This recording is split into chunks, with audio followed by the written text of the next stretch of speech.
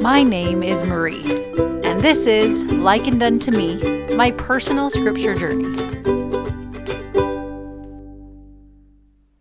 With full purpose of heart. This is a phrase found a few times in the scriptures. Nephi uses it, his brother Jacob uses it, King Limhi uses it, and Christ uses it 3 times when he visits the Nephites after his resurrection, and twice in the Doctrine and Covenants. So this phrase seems simple enough to understand, right? With full purpose of heart. I always substituted the word purpose with determination or motivation, with full determination of heart. But what if you had to explain it to someone else? What does full purpose of heart mean? What does it look like? What does it feel like? How do I liken it unto me? I wasn't sure I could do it very well, and I felt like there might be more to it than just what I was getting out of it. So I went digging.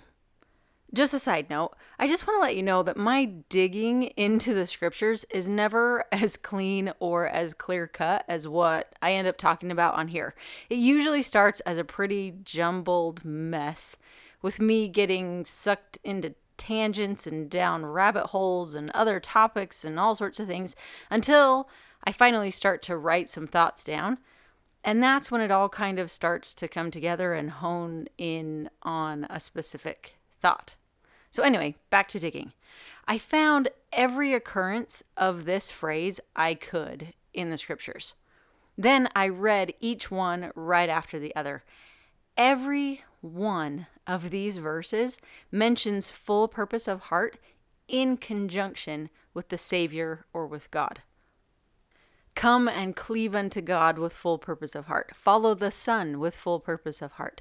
Turn to the Lord with full purpose of heart. And then, in the Savior's own words, repent and return unto me with full purpose of heart. Come unto me with full purpose of heart. Rely upon my word with full purpose of heart. Take upon them my name with full purpose of heart.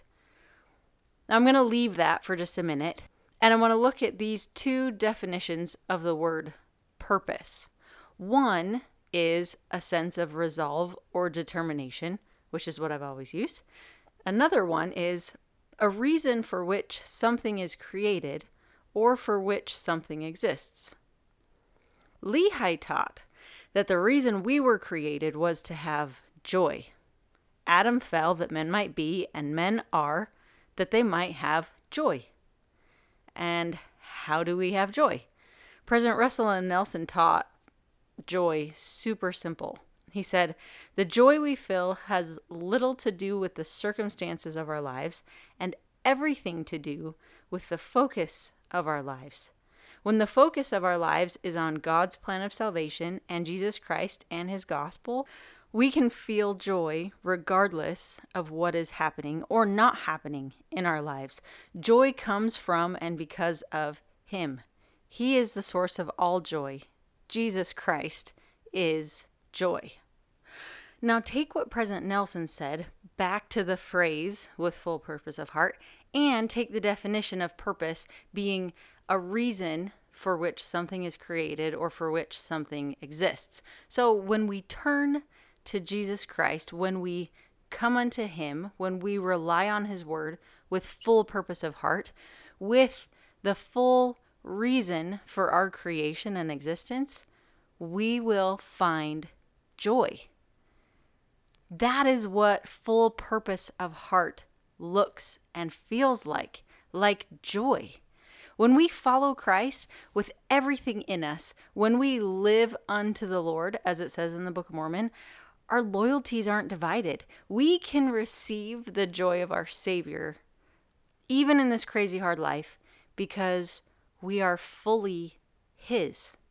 When we repent and turn to God and follow him with full purpose of heart, it means that there is no looking back. We will never want to go back because the joy we feel when we give our full determination, when we give our whole reason for existing over to Christ, that joy will make whatever we sacrificed totally worth it. Thanks for listening. Any quotes or scriptures or stories that I used are cited in the description. This is likened unto me, my personal scripture journey.